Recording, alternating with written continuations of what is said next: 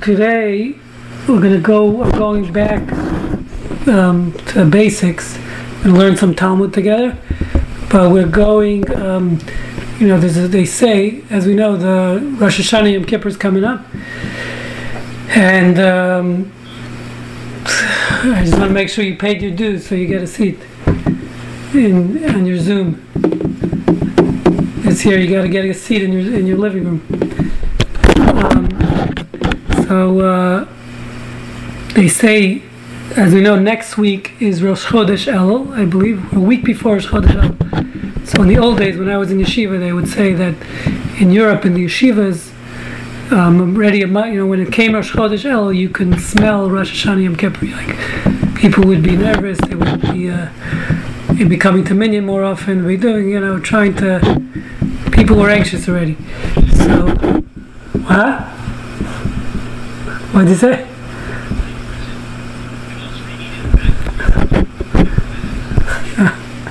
So that's not my bells. I don't know whose it is.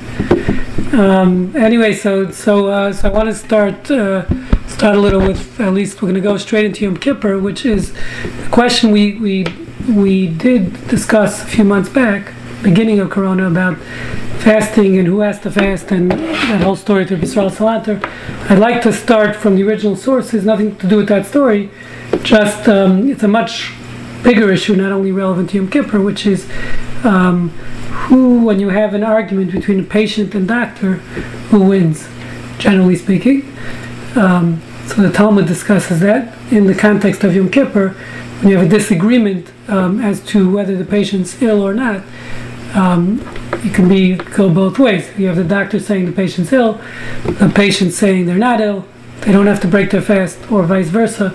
So there's a nice piece of Talmud which I'd like to start from there, and then we'll apply that to various scenarios. So we're going to read from the Talmud. I have it. I'm going to share the screen here. Good morning, Manny. So we're going to start with the Talmud. So everyone can bear with me as I try to share my screen. Okay, everyone see that there? Everybody with me here? Okay, so this, by the way, this question we're going to discuss is very relevant not only to Yom Kippur, as we're going to see, it's also very relevant. This has come up, people have asked this question on this before, during Corona, is obviously today there's a big debate in society, even in the medical field, of who's correct as it relates to various issues of wearing masks, of etc., and all these quote-unquote medical questions. When you have different opinions of doctors, so how does one decide? To listen to the expert doctor, to the non-expert doctor, to the president's spokesperson, to Twitter, Google? There's a lot of options we have in our society, and the question becomes, who are we supposed to be listening to when you have different opinions? How does that work? So we're going to do it all in the context of Yom Kippur, but like I said, it's very applicable to many questions happening today, not only as it relates to Yom Kippur. So just to begin, here we have here, this is just a verse about Yom Kippur, as we discussed many times. There really is no explicit prohibition of eating on Yom Kippur. It's all a derivation of the verse, from this verse here, which the pasuk in Leviticus, in Parashat Emor, I believe, says, and again, by the way, it is repeated also in this week's Parashat Re'eh, also mentioned Yom Kippur. So all it says there is, on the 10th day of the month of the 7th month, which is the month of Tishrei, which is the 7th month on the calendar, even though we call Tishrei the first month, but that's later. It's a long story. Ron can explain that to you in a private chat. But in the Torah, the months start from the first month is Nisan. That's when we were redeemed from Egypt. So that is when the Jewish people, so to speak, were founded. So that's when is the Torah's counting the first month. So the month of Tishrei, which is Rosh Hashanah Yom Kippur, is actually the 7th month in the Torah. So it says, it shall be a sacred occasion for you. You shall practice self-denial. Okay, in Hebrew the word is much better, inisem, or doesn't really mean self-denial, it means affliction, hold back, and exactly what that means, it's not clear. The Talmud in Tractate Yoma discusses it. We're not going to get into that today, but understands affliction to mean, at least on the basic level, not eating. Although I could find many more interpretations of affliction, such as having your mother-in-law come for Yom Kippur for the holidays. That would be my idea of affliction. Not eating is a lower down on the rung of what's considered affliction. But again, the Talmud goes through various choices of what the interpretation of affliction is, and it decides, at least on a biblical level, affliction means no food for Jews. No food for Jews is up there for affliction. So it says, for it is a day of atonement on which expiation, and I have no idea what that word means, is made on your behalf before Hashem your God. Indeed, any person who does not practice self-denial throughout that day shall be cut off from their kin. So it's it's a very severe prohibition, breaking your fast on Yom Kippur. It's what we call karet. The violation incurs the punishment of karet, which is some type of spiritual death. Exactly, it's not clear. And whoever does any work throughout that day, so of course there's a prohibition, it's like Shabbat. The Torah actually calls it Shabbat Shabbaton, which is the Sabbath of Sabbaths. So Yom Kippur is just like Shabbat, so you're not allowed to work. Any of the 39 prohibited labors are also prohibited on Yom Kippur, and will cause that person to perish from among the people. Okay, so that's just to show the severity. Someone's eating breakfast, they need to mute themselves. Whoever's cooking breakfast, please mute yourself. Eddie, is that you on the boat? Cooking breakfast? If you're making pancakes, you have to share with everyone.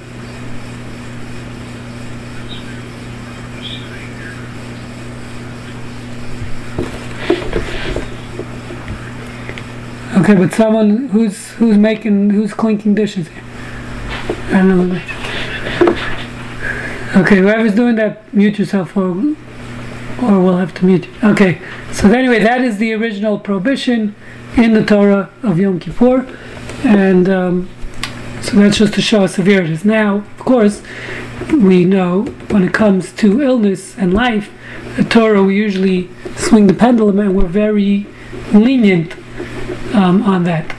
Okay, so this is the Mishnah in Tractate Yoma, and it says like this. I'm going to read the Hebrew translate. The Mishnah says, "Cholo machilin also, you may feed an ill person, a sick person on Yom Kippur, al pi bikiyin, only with the expert advice, based on expert advice." That means expert means medical advice. It doesn't mean Google.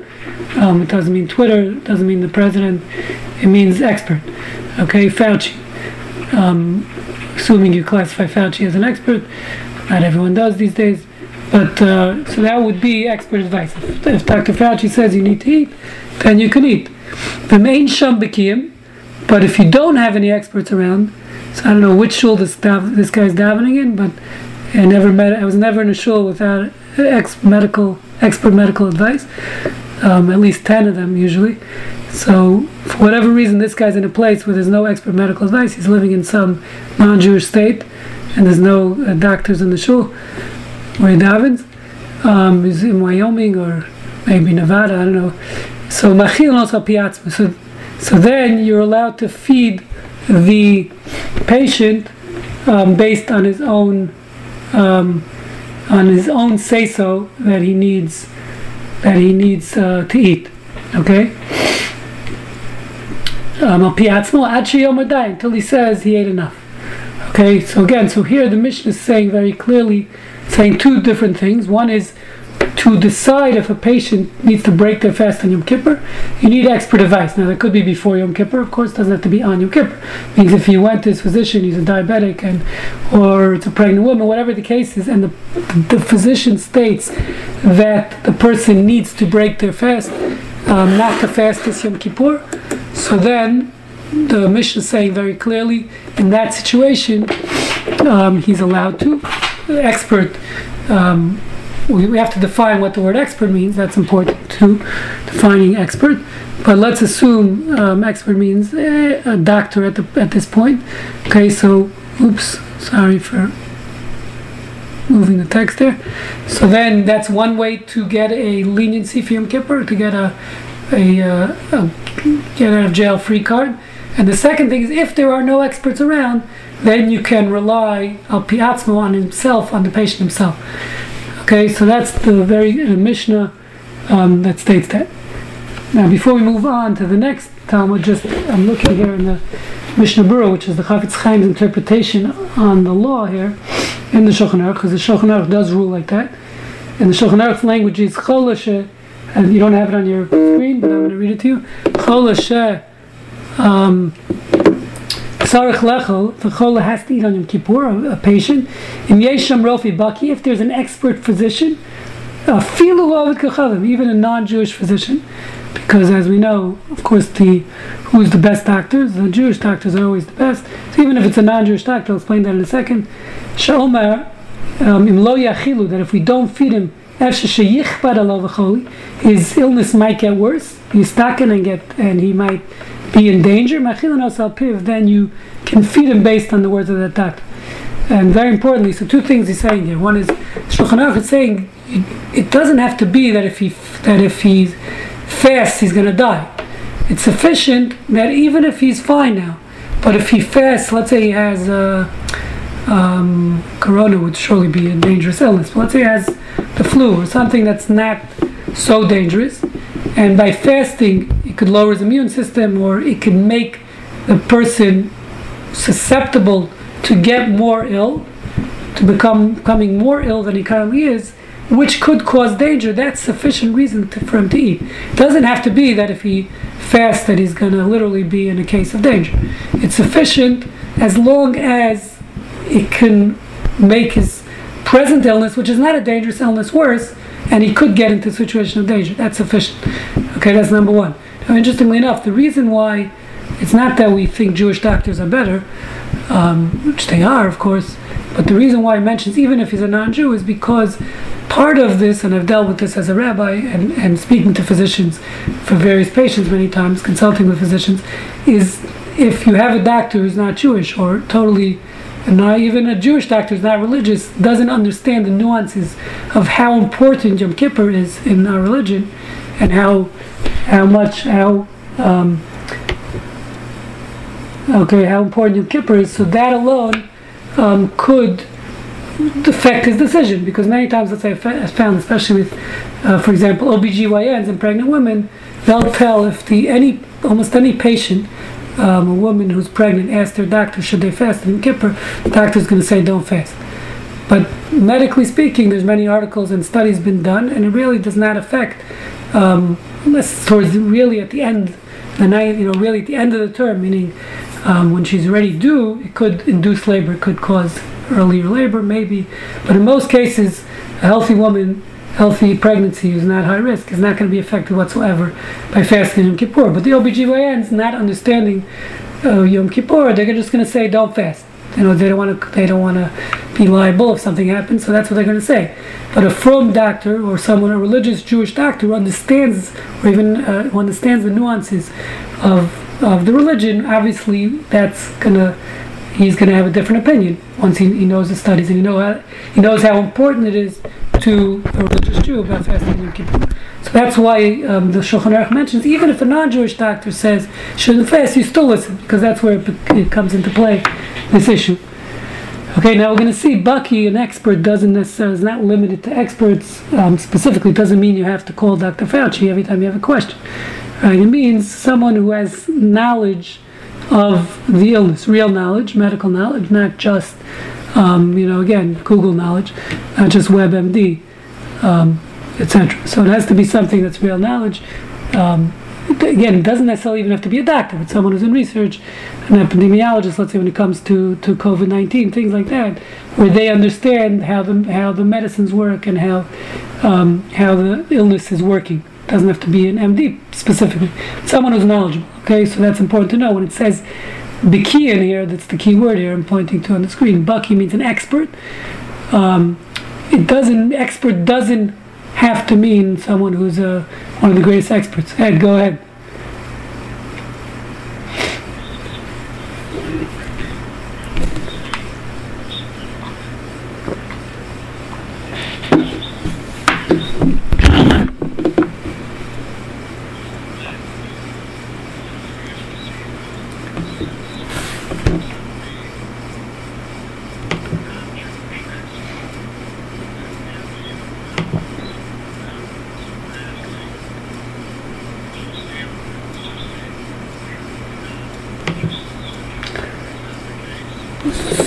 So, yes, I believe so. Meaning, halacha.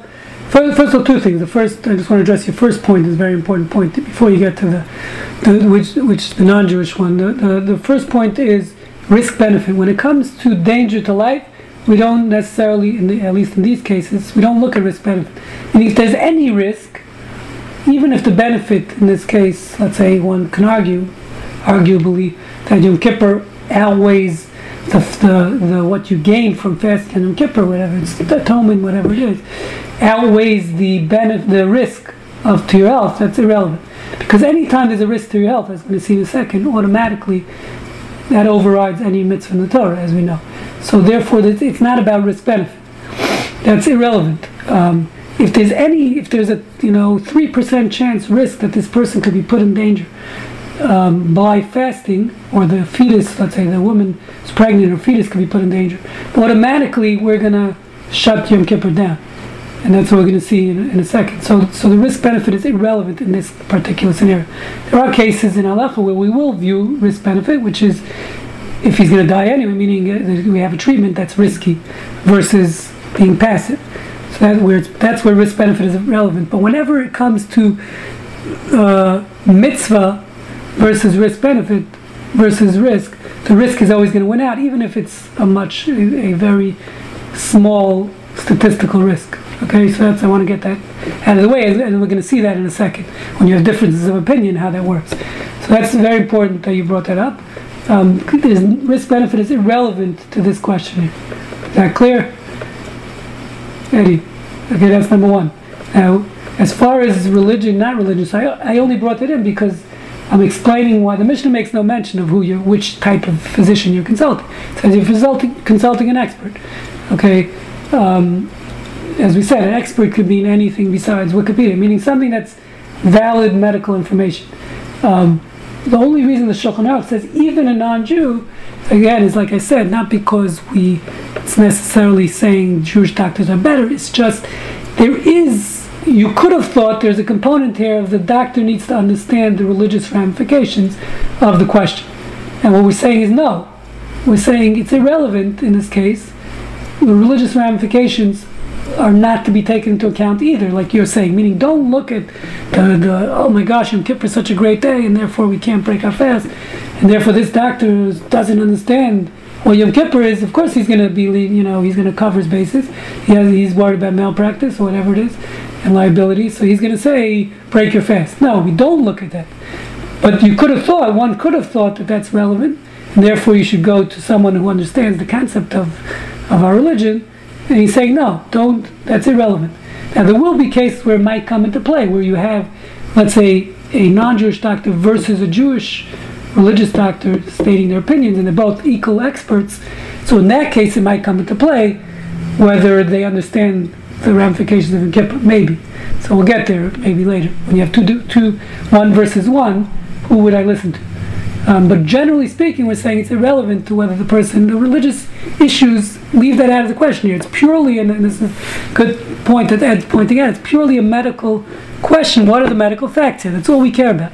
When halacha is based on medical facts. Okay, so if there's any, as we're saying, even almost a negligible risk, we're going to be lenient. So therefore, it's only relevant. Medical facts are only what's relevant. You don't look at the economic factors and other factors, or religious factors here, as you're pointing out. So that's a very good point.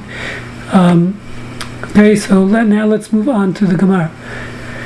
So the Gemara, the Talmud, so that was the Mishnah. Now the Talmud tends to now try to dissect the Mishnah and try to understand what's going on here. So it quotes the Mishnah here in the first line. If you see it on your screen, I'm pointing to it. It says, Chola, we were taught in the Mishnah. I'm gonna say it in Hebrew, it's easier for me. Aramaic, that's my first language, is Aramaic. I grew up in Brooklyn. So, Chola, it says here, it's quoting the Mishnah, the first word is Chola machilanas api bikin. You feed the patient based on an expert who says he needs to eat. Amar Rabbi Yanai, so Rabbi Yanai made a statement. What happens if you have the patient saying one thing and the doctor saying something else? Chola amar tzarich, the patient says I need to eat. He says I'm dying, and the patient, when again we're not talking about it just the patient saying I'm hungry. Obviously we're all hungry on Yom Kippur, We're talking about where he's saying, I really feel ill and I'm going to pass out and, I'm seeing stars. Okay? So the patient says, I need to eat. V'rofei omer enitzach. The doctor's saying, chill out. It's a doctor in shul, and as I heard from many doctors and Beth Yeshua and some on this chat, who most of their service, not only on Yom Kippur, even during the year, they're spending the time in the bathroom with the person dropping their pants and showing them and trying to diagnose them. So that's why many doctors don't go to shul. They spend so much time people asking them questions. Manny, you've had that? Have you had people drop their pants in shul for you?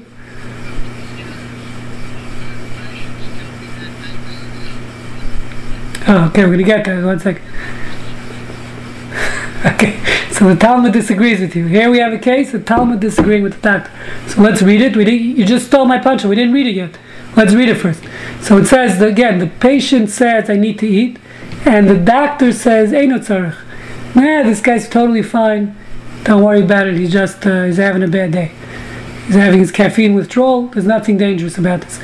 So says the Talmud, Shomen l'chola. You listen to the patient versus the doctor in this case, and you let the guy break his fast. You give him to eat. Bring him his whatever he needs, marshmallows. Night timer. So says the Talmud, doesn't just say it. It's not an arbitrary statement there. The reason is, we have a verse in Proverbs. King Solomon says, Leiv yodea marat nafsho. The heart of a person knows his own bitterness. Okay, that's King Solomon's wisdom. And one say, well, let me finish. And so basically what it seems he's saying here is, they translate it a lot better here, the heart knows the bitterness of its soul. Meaning, an ill person knows the intensity of his pain and weakness. And doctors cannot say otherwise. So a patient knows more about what's going on in his body many times than the doctor. Now, Manny clearly disagrees. I'm going to move down the screen here.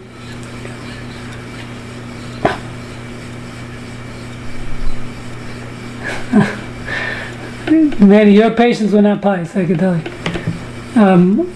But Shelley and I believe other doctors on this chat, we need them to speak up, have told me many times, I think we said this a few weeks back, that if their patient, they're going into surgery, they will into surgery in the morning, and the patient says, Doc, I feel like I'm going to die in the surgery, they wheel him right back. So I don't know if it's based on this verse or based on their malpractice insurance. But some of them could speak up and maybe talk to this case and let us know. Shelley, go ahead. Yeah. One second. Stop right there. Ron is agreeing with the Talmud here. I just want that down for the record. Ron, can you say that loud and clear? Can you put that in writing? Can you put this in writing?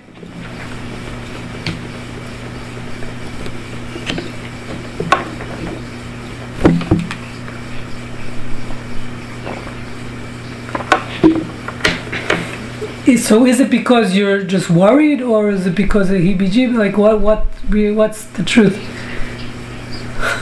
Okay, I didn't know you believe in this stuff. Huh? 1 second, let me just get this straight. You don't believe in the Talmud, but heebie-jeebies, he's fine. Okay. Alright, you go with the heebie-jeebie. Okay, Shelley, what were you going to say?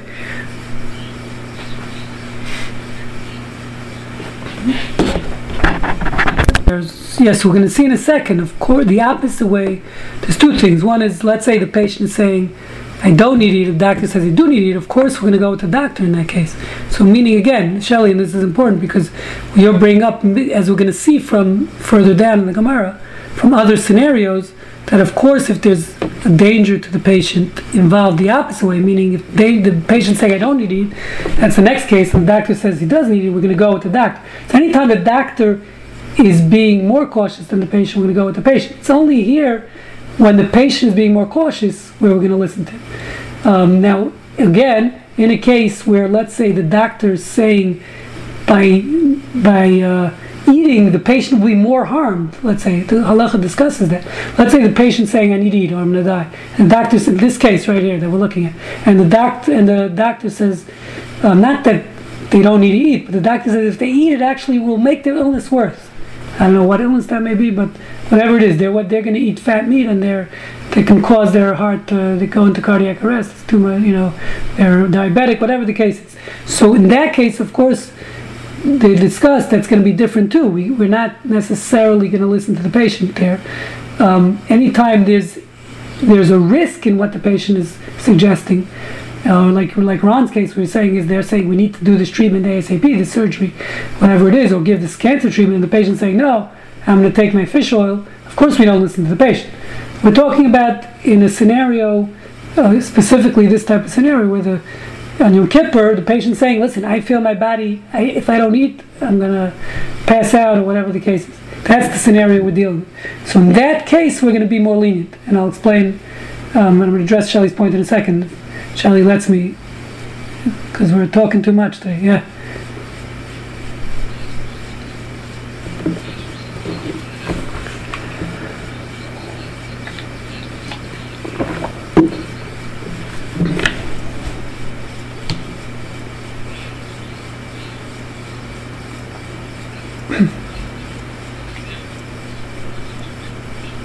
Yeah.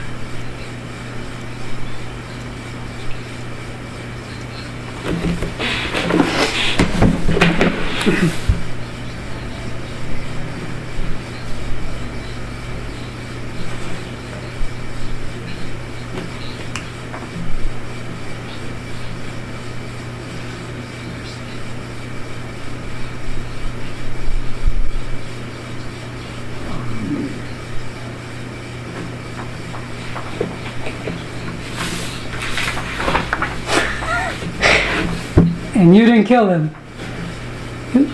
No, so you weren't the one who killed them. They actually died.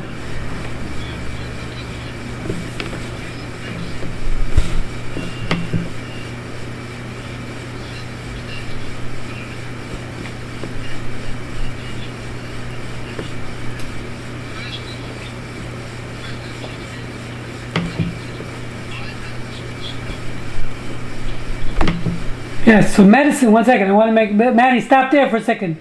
Medicine is a different situation because patients don't understand how medicine works necessarily. So that's something else. That's a different case. It's important what you mentioned.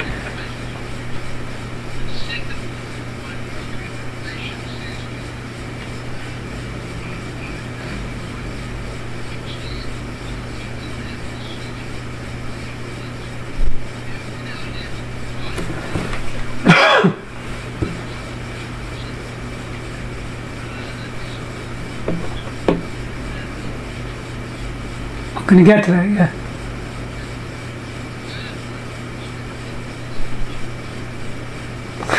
Gosh.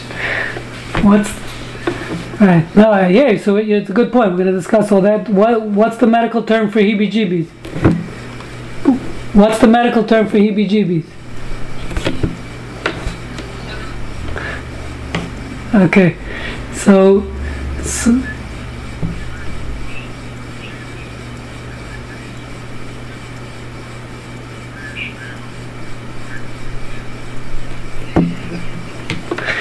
okay, is there insurance code for that? Can you bill because he came in and then you had to wheel him back? Is something you could bill for? Okay.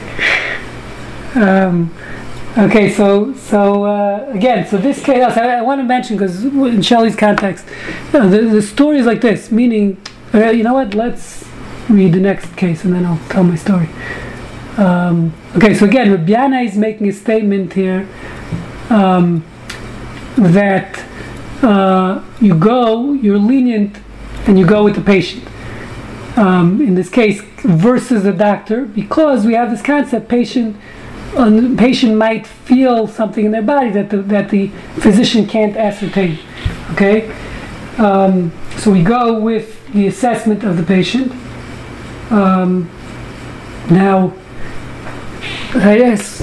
So now the question is, so Gemara asks an interesting question. If you see on the last line, Gemara says Pshita, it's obvious, which is a very strange question, because this is I would think this, what Rav Yannai's statement is saying is a very big chidush, as we call it in chidush, in Gemara terms, which is he's saying a novel idea, very important novel idea, which you think would be, wow. And the Gemara is saying, yeah, it's obvious to me.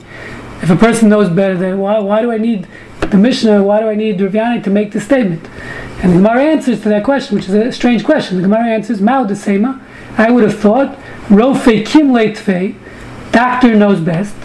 Right? The doctor knows more than the physician. And that I would have thought. That's what I would have thought.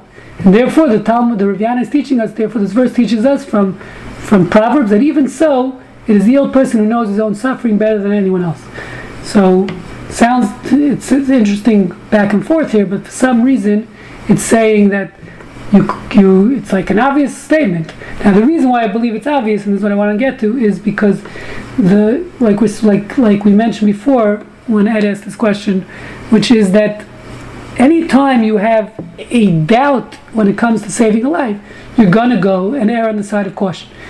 Okay, even if it's 10% versus 90%. Okay, or maybe even 5%. We'll see exactly when the numbers are pretty vague. But I'm saying is the point is, even a small danger to life, we're going to go ahead and try to 1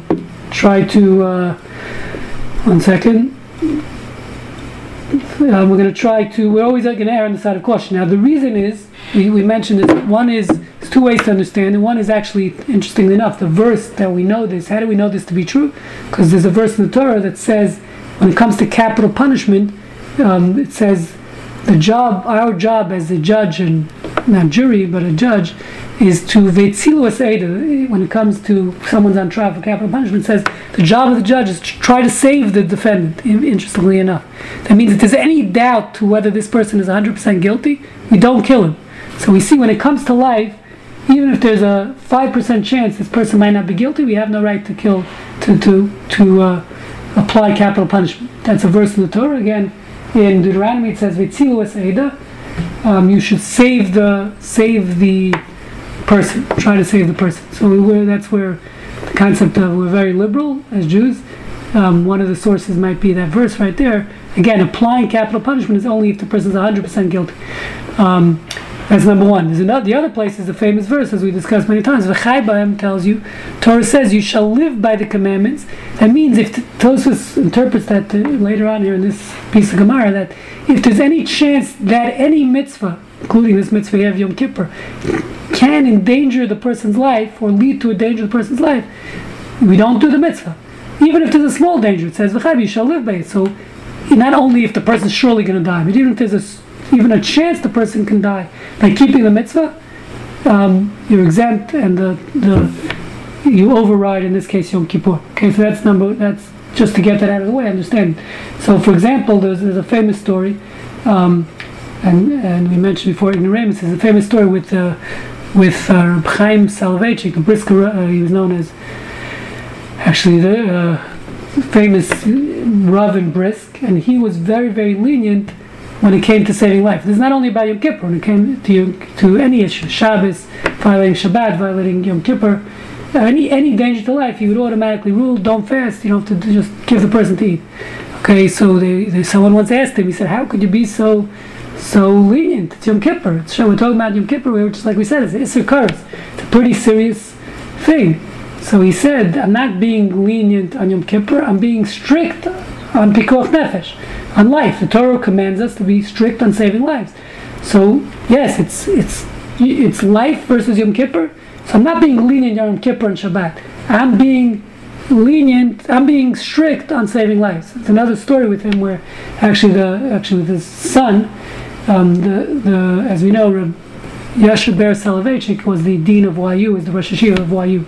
He was a grandson of this Reb Chaim. When he was a child, I heard the story from a student of his.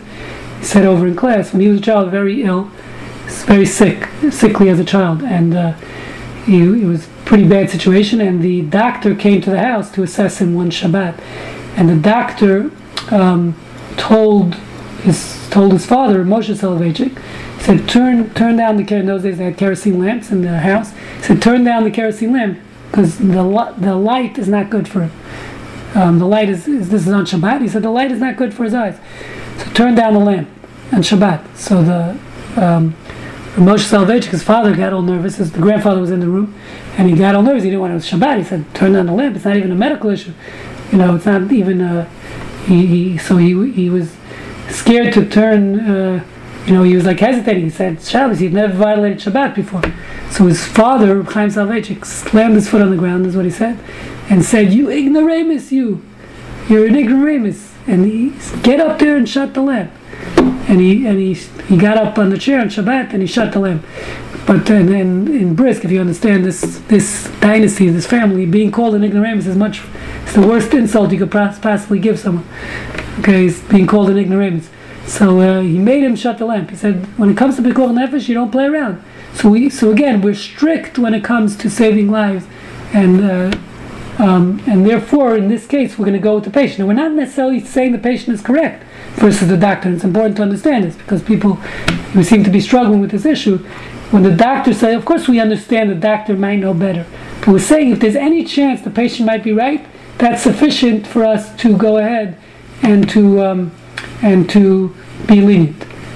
Okay, so now the next case will show this the opposite way. So the next case discusses, where am I here? So the next case here on top of the page where it says if Rofei Amar Tzarich, if the doctor says he needs to eat, V'chol Amar Eino Tzarich. And now in this case the patient's saying the opposite. I don't need to eat. So now in this case we should say, based on this verse of Proverbs, that the patient knows what's going on in his body better than anyone else. So we venture to say, so again we should listen to the patient based on what we said before. Okay, the patient saying, I don't need to eat, I'm totally fine, I feel great. The doctor saying, no, your situation, you need to eat. The patient saying, I feel great. In this case, it says the opposite. Shoman the Rofei, we listen to the doctor. So what happened here? What changed? How could that be? Why are we listening to the doctor here all of a sudden when a second ago we said the patient knows best? So again, it goes back to this point, when you have two opinions, so we're going to go with them really with the most lenient. So it's not necessarily about what patient knows best, because in this case, the Gemara says, how could that be? My timer, we just stated before, this contradicts, the Gemara is acknowledging this is contradicting the previous statement which says the patient knows more about his body than the doctor. So the Gemara says, in this case, we're going to say, Tunvu denakadle, that the patient's judgment is impaired because they're ill. And therefore we're going to go with the doctor. So a very clear contradiction to the previous statement. We're only going to go with the patient when he's being lenient. We're only going to say the patient knows best if he's being lenient and he's saying I have to eat. So therefore again, there's a little doubt, even though probably the doctor is usually right. But since we have this concept that a patient might know more in certain instances than the doctor, whether you're calling it heebie-jeebies, whether you're calling it actual, what they feel in their body, that's debatable and how to exactly understand it. But either way, that's only when he's being lenient and says I need to eat. But in the case where he's contradicting the doctor and the doctor's saying he has to eat and he's saying he doesn't have to eat, we're going to say in that case that his illness might be impairing his judgment, and therefore we're going to be lenient again in this case and go with the doctor. So I don't know if that makes someone feel better or worse, but that might help here to understand that it's really about, the end of the day, something Pikuach Nefesh L'Haka. Whenever we have a situation where we're not sure and could be a risk to life, we're always going to go the lenient case. Okay. So it's meaning, the way I understand it like this, and this is just to summarize, is meaning when a patient contradicts a doctor, we're really not sure. We're not sure, is the patient's opinion more reliable than the doctor or not? We don't know. So now we have a nice verse in Mishlei, Proverbs, but is that really the final say? On one hand, we're saying he's more familiar with his condition. Yes, that's true. The patient is more familiar. That's what the verse is saying in Mishlei. On the other hand, we're saying in this case, where he's contradicting the doctor, the sickness might have caused him to lose some of this extra measure of insight. If someone's in a bad situation, as we know, especially when they're fasting, they might, their clear knowledge might be, and their insight might not be as lucid as they normally are.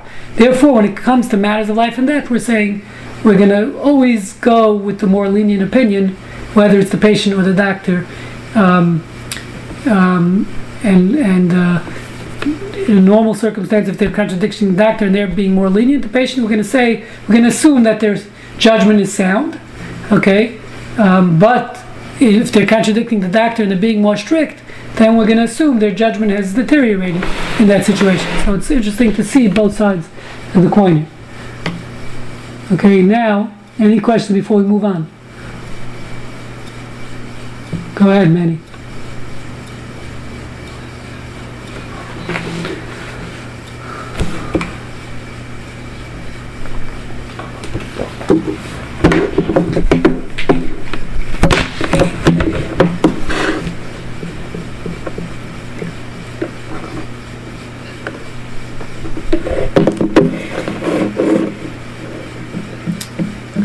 Right. So, yeah, so in this case, that's what we're ruling. You're right. So that's this last... Yeah, so this last statement saying very clearly that patient versus doctor, and the patient saying, I want to fast, the doctor saying, you can't fast, you need to go with the doctor. And as we'll see soon, if they don't listen, in the case where the halacha says they have to break their fast and they don't fast, so it's as if they're committing suicide. The halacha says very clearly, it's their blood they're going to be held accountable for their own blood. Meaning, in a case where halacha says you need to break your fast, they need to break the fast. Yeah, and the rabbi needs to push that. That's something the rabbi needs to be aware of, as we'll see. Okay, so by the way, the halacha also says very clearly that a rabbi needs to be an expert in these laws. And he needs to know it by heart. He needs to be able to answer on the spot, because as we know, as in shul, situations arise, many situations arise in shul on Yom Kippur, where patients are coming over to the rabbi, and if he not able to answer on the spot, that could be endangering the patient's life.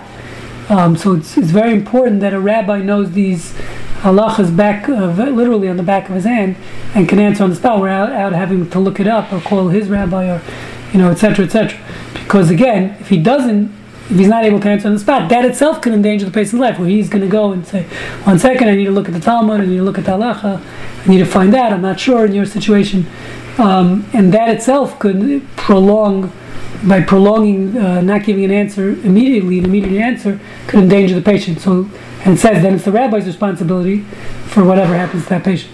So it says, therefore you need to make sure you daven in shul where the rabbi knows what he's talking about.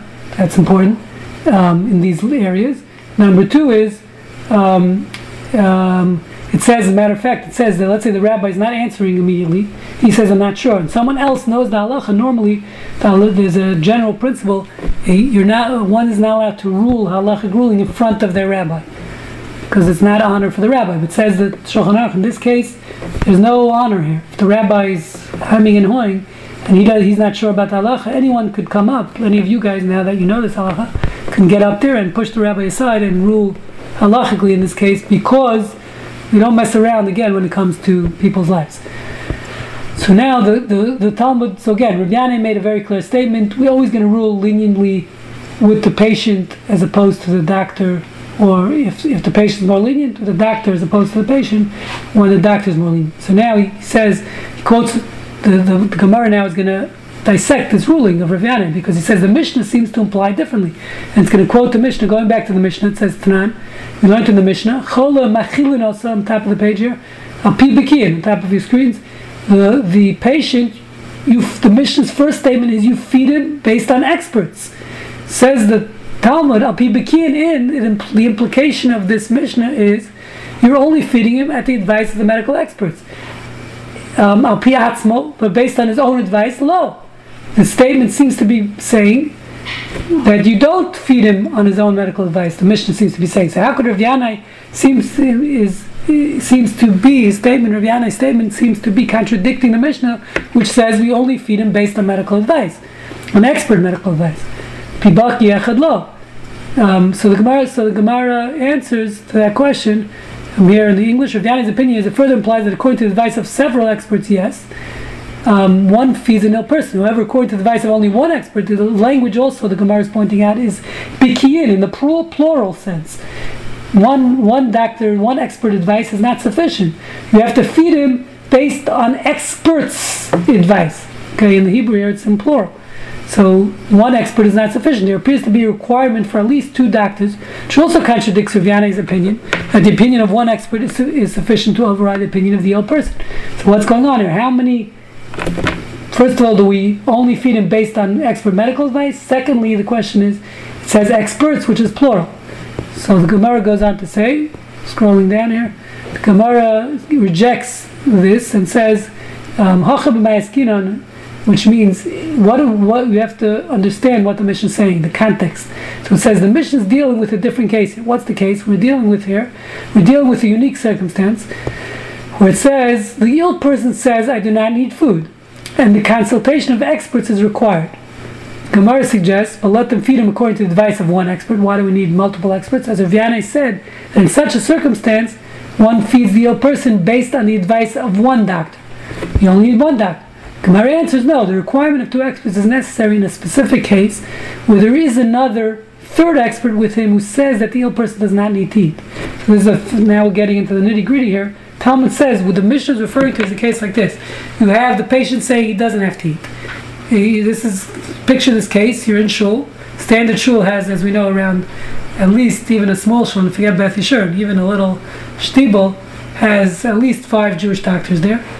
Okay, one might be a dermatologist, the other guy is a OBGYN, but they all think they know everything, as we know. Doctors think they're God, especially when it comes to religion. So now they're all in shul. This patient's fainting, he just passed out, he's very weak. So they go and they ask the doctor. So this patient says, nah, I'm totally fine, I always faint, it's normal. Every Yom Kippur I pass out, it's great. Don't worry about it, chill out. So you have one doctor agreeing with him that it's fine. And then you have 2 other doctors saying that it's not fine, that he needs to break his fast. Okay? So then that's the case that we're saying is the experts, plural, 2 experts will override the patient and the other doctors in this case. So this is the case again. The Gemara answers the requirement of 2 experts is necessary in a case where there is another third expert with him who says that the ill person does not need to eat. So you have the patient and the expert, and one expert saying he doesn't have to eat. In such a case, one feeds the ill person according to the advice of the 2 experts who agree that he requires it. Okay, English doesn't mean an English patient or an English doctor. Just I was copying and pasting into the program. This was the English side. Okay, so we don't listen to English doctors. We don't listen to. So again, so you understand this case. So this is a case where you have 2 doctors versus patient and doctor. So we're going to go with the 2 doctors. Got that? Nobody's commenting. Okay. I'm going to move on down here. So the Gemara goes on to say, why do I need the Mishnah to tell me that? Pshita. Again, that's obvious.